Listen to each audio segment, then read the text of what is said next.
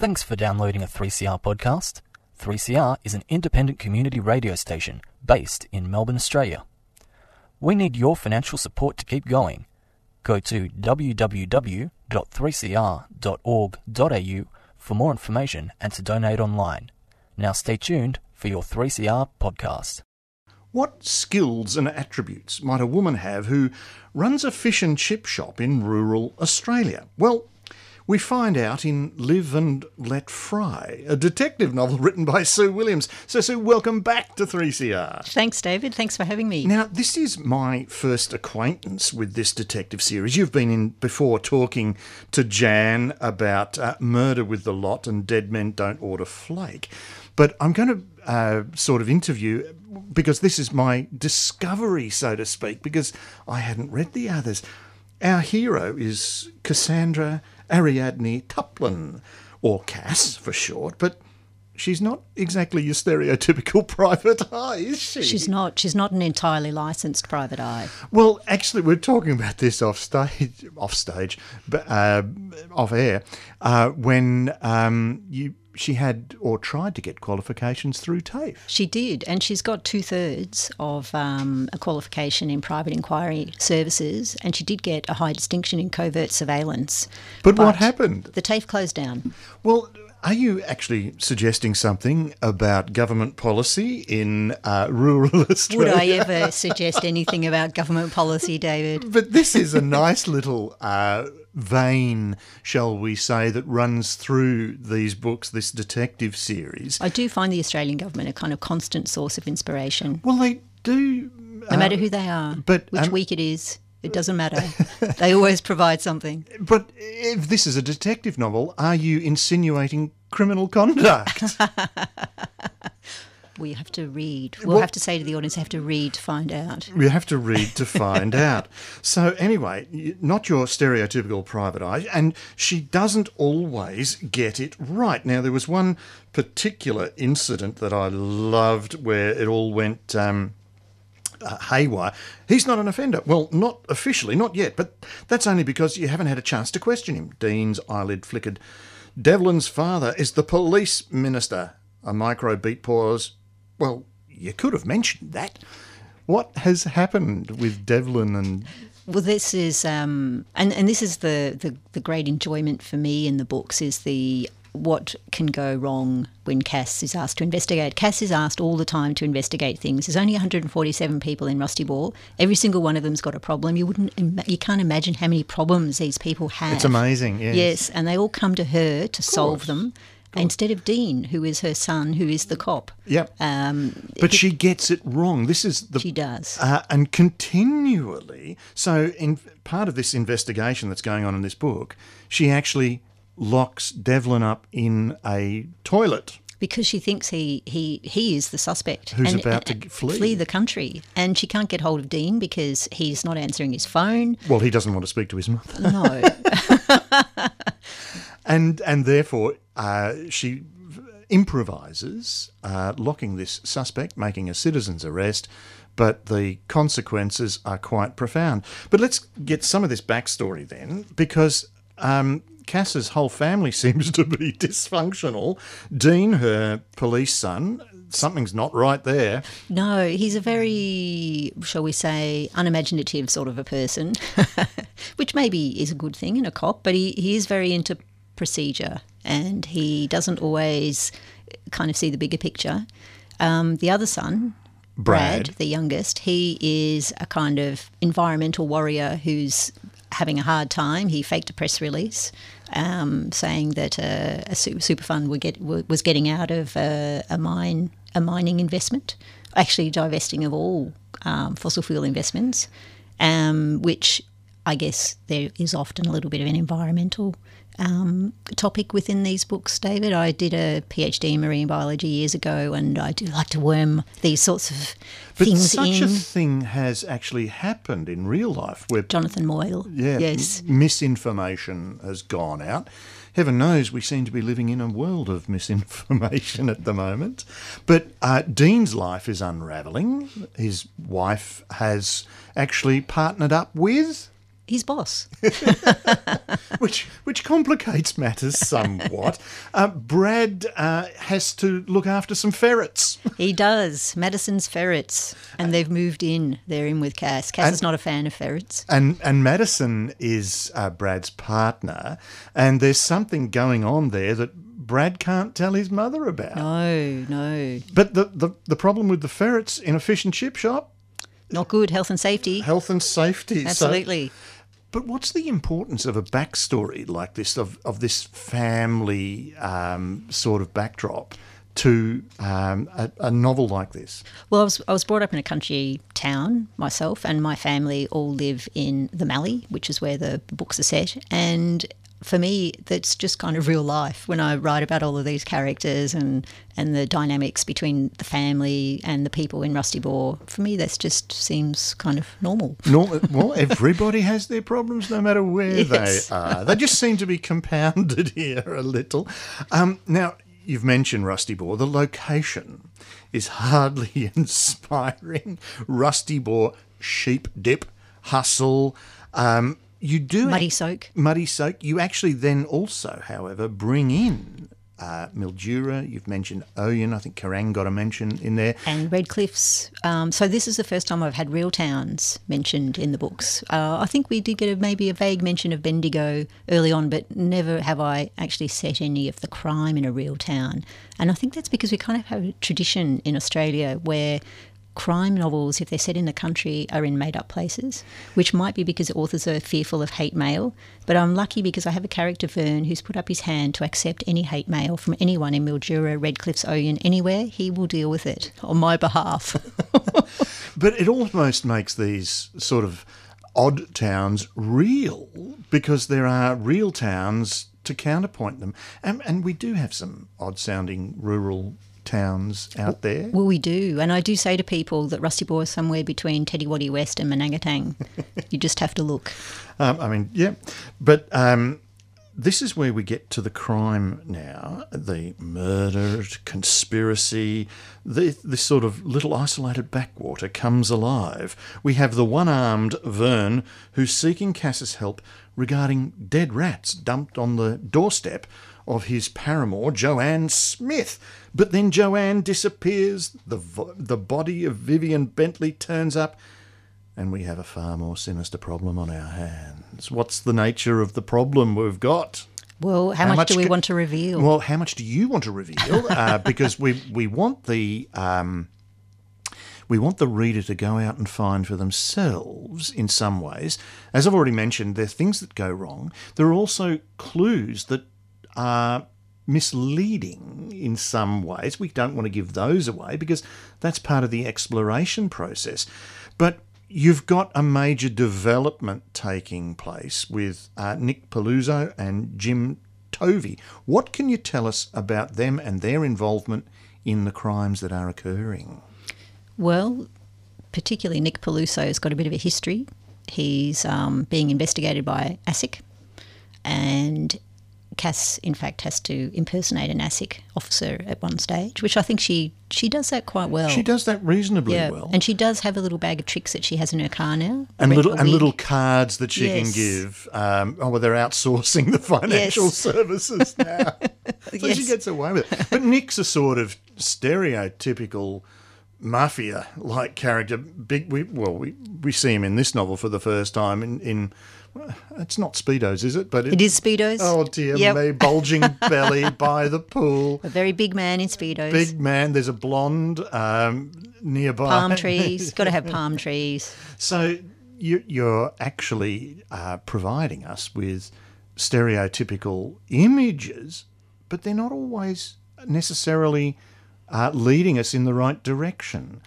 There was also earlier on a hitman, a bikie with a spider. In a bookshop. In a second-hand bookshop. And one reviewer did take me to task over that at readings. They did feel that was a bit much to have a hitman in a bookshop, for God's sake. But was he actually a hitman? Well, we don't want to spoil anything there. But you've got these images of people which lead us to expect one thing, and then something else occurs, etc. Just like the clues lead somewhere else. And I think that's important to keep. Well, for me, as I'm writing, I enjoy it when there's a surprise because it keeps me interested, and I hope that keeps the reader interested as well.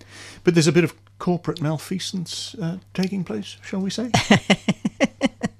Yes, and I have a corporate background myself. Not that I am involved in any malfeasance, but it's it's interesting to explore that in fiction. But it makes it come alive. It brings the wider world into rural Australia because we're talking about a marina and a casino up on the Murray, which is perfectly feasible. And it's also lends a possibility of bringing in some environmental issues as well. Because Yes. the water in the river, usually the last thing to get the water is the environment. Well, it's very topical too at the moment because they're talking about water rights and access to water at the moment on the Murray-Darling Basin. So, well, readers can find out for themselves who is the culprit. There's a crime. I've forgotten the name of the... Cass. No, not Cass. Who's missing? Joanne. Joanne is missing. So that's one thing that has to be solved. And we also have a murder that has to be solved as well. And so it gets more complicated as we go. And Cass is also attacked. So there's plenty to investigate. So the reader can look at those things for themselves. But your whole style then is something else I want to touch on. I glance back at the road. Shit. A shape ahead. Human height, not a human. A kangaroo. Smack in the middle of the road. I hit the brakes. Tyres squealing on the bitumen. The car lurched into a skid. A blur of road. Forest road. We hit the gravel. Headed straight for a giant mallygum. I clung onto the steering wheel and swung hard trying to avoid the tree. A million other trees. I stood hard on the brake. Harder. We shuddered to a stop. The car's nose an inch from a tree trunk. The kangaroo bounded languidly off across the road. Where did you get this? What's your inspiration for style and? Oh, for style, my God. I don't know. The energy and the impact of that and the immediacy of it. It's one of my greatest nightmares is to hit a kangaroo on the road at night. Having any kind of car crash is one of my greatest nightmares. All I need to do is tap into every fear I have, David, and put it on the page. But there's the energy in the writing then, the succinctness. You've also got a lovely conversation with Ernie, who's in an old folks' home. So, Ernie, you know this Rex Patterson, the bloke who died in Mildura? He turned to look at me, using the bookcase to steady himself. I knew it. I knew you were after something. They're all after bloody something. He glared at the switched-off TV as if he was making unreasonable demands on him as well. Listen, Ernie, your local knowledge could be vital in helping solve a missing person investigation. That cold-blooded killer, Joanne Smith? Vern's adamant she isn't. He says someone's trying to set her up. Without concerning himself with a couple of minor details, such as who, how, or why, Ernie shuffled back to his chair, took a sip of tea and stared into space a moment. Now there's a bloke deserved to die. Look, I know Vern can be annoying, but keep up, for God's sake. I'm talking about Rex bloody Patterson. Plenty of people wanted him dead. Good bloody riddance. The jumping of... Ernie's off on his own planet. And I hope if we have an audiobook that you're invited to at least some of it, David. put my name forward. Yes. But you can hear these characters, the inspiration for these characters. It probably doesn't sound very healthy, but it all started, Cass was a voice in my head. Out bushwalking one day, a flock of white cockatoos flew overhead, and I thought they looked like bits of white chip paper against the sky, and that was her born. And all of them are like she's that. got her own voice because this is all told in the first person, and her whole humour, attitude, aspect of things that are taking place. We're going to quickly get to the end because I'm going to have to bring this to a close. But you've got the rural setting, but all of a sudden the book ends with an appeal to Wagner's Die Valkyrie. So you go from one end of culture, sort of low-key fish and chip shop, to high culture on the banks of the Murray and the ride of the Valkyries. But of course we have opera in so many country towns now. Yes. Perry Sandhills, not that far from Mildura, they've had opera there. Other towns, I think you mentioned one earlier in Geelong has had opera. Yes, Geelong, they're up in the mountains, in the vineyards. It's going on everywhere, sort of thing. But that lovely contrast, and what a resolution, you know. Can I say that there's something burning? Am I allowed to say? well, there's a Murray houseboat. I don't think that's giving anything away. But behind the platform of Die Valkyrie taking place. So you've almost, yes, the clash of culture taking place here is just marvellous. Very humorous, very funny. I've been talking to Sue Williams about Live and Let Fry, which is the third in the Rusty Boar series, and it's from Text Australia. And now I have a pre-record to play, so here we go. Does losing our memory mean losing our identity and even our sense of reality? This concept is toyed with in Glenda Guest's new novel, A Week in the Life of Cassandra Abilene. So, Glenda, welcome to 3CR. Thank you, Dad. Now, your novel is bookended with two challenges, if I can jump into the deep end. We have Alzheimer's at the beginning and a stroke at the end. Not to the same character, mind you, but this highlights the sort of central conceit where people are potentially in danger of losing themselves. Exactly that. It's about identity. It's about memory. It's about that onion thing. And I think Cassandra, who is the main character along here, she actually says somewhere along the line in a conversation that she imagines memory as an onion. And with the disease, those onion layers are peeled off until you get down to the basic core of who you are. And I've always seen that with people who I've known with Alzheimer's. I've always felt that as the layers of mask that we all wear, as they disappear and are not there, the person is still the same person, and you get to see the real person as those layers come off. Someone very close to me had a minor stroke a few years ago, and when I saw him not long after it seemed to be like a different person. And I think that whatever happens in the brain, if it takes memory, you have nothing left. If you have no memories, you don't have anything of you. And this is what, in many ways, Cassandra explores because she's been given a diagnosis of Alzheimer's. So she wants to return home to Perth on the Indian Pacific. And as she does, she basically rewinds her past and Absolutely. the reasons for coming to Sydney in the first place. Yeah. She came on the Indian Pacific from Perth to Sydney. And the reason she came is the reason she's going back, because she wants to make sure that the reason she actually left home was a reality. That gets a bit complicated. But then we question the very reality. Is the reality simply shaped by our experience, understanding at the time? Exactly. When I was starting this, a lot of things came together at once, but I eventually found the what if. And the what if was, what if you were diagnosed with dementia, with Alzheimer's or any sort of mental condition, and you knew you'd done something down the track and you were trying to remember if it was real. You knew you'd done something, but had that something caused the actual leaving, or did you want to leave? Did you think you were going to? So that's what Cassie's doing. She wants to clear up something that she did. She knows she did it. She wants to work out what she did around it. But does it really matter? The other interesting thing is then the names. Cassandra? Anybody who's read any mythology knows who Cassandra is. It opens the box and lets out problems. Which is what why she's Cassandra. Is she going to open that box and say things to people that she didn't say at the time when this event happened? Is she going to keep it closed and let life go on as it has done for something like 45 years? Does she need for her own self to do that? That's part of the journey. I mean, it's a physical journey. It's a physical retrace, as she did herself. As she went Perth to Sydney on the Indian Pacific, just as it opened, actually. And this was a lot of the actual writing hassles, getting timetables to work for what I wanted. The Indian Pacific as a full train started from Perth in 1970, Perth to Sydney. So I had to fit in with that. I didn't want anything swapping. I just wanted to on that train and staying there. It had to fit in with the Vietnam War. It had to fit in with ages of both of the twins that went away to war, which are her friends, and one was a lover. it had to fit in with what was happening in Sydney, because King's Cross at the time, in 1970, was a really interesting place.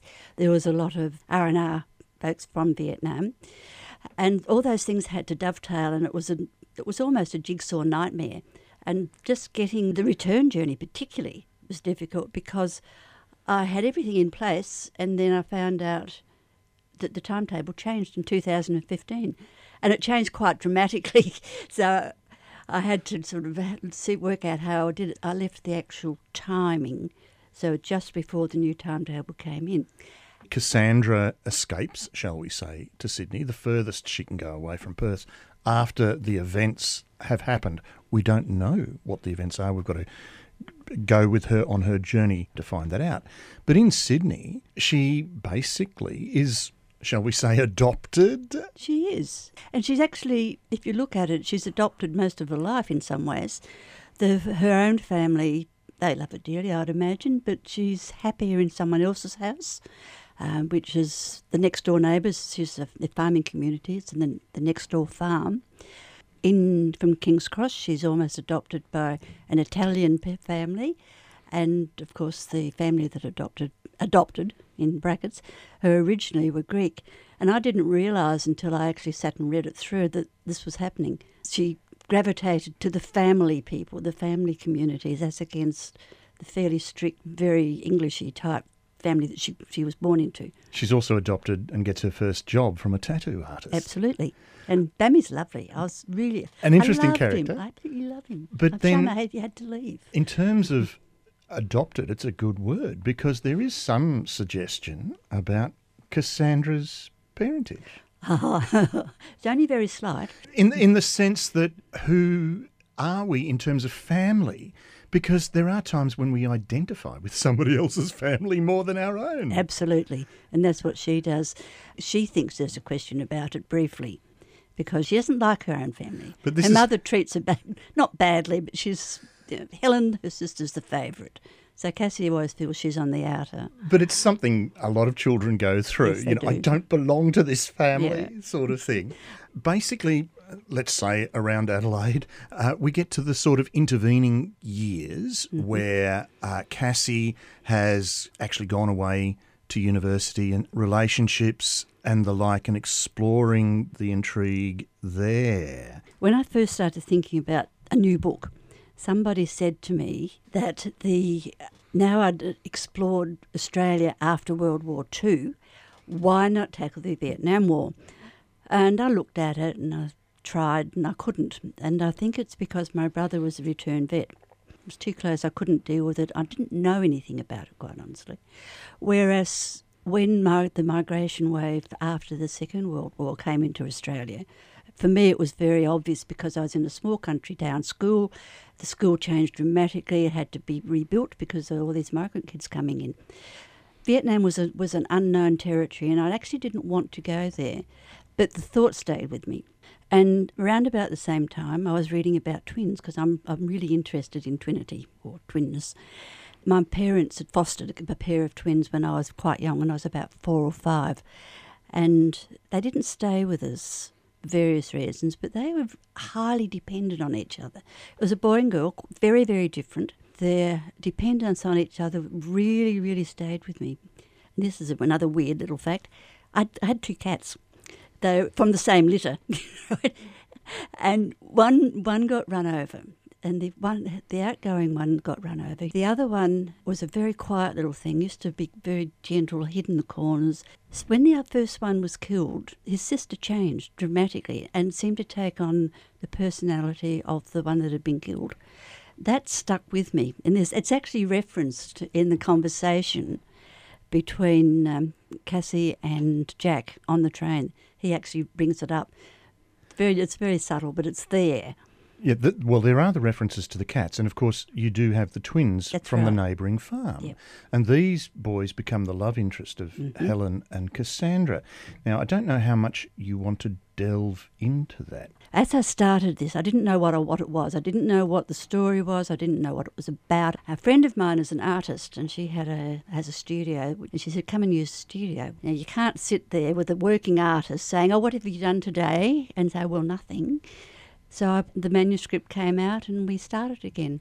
And I realised after a very short time into that what it was about.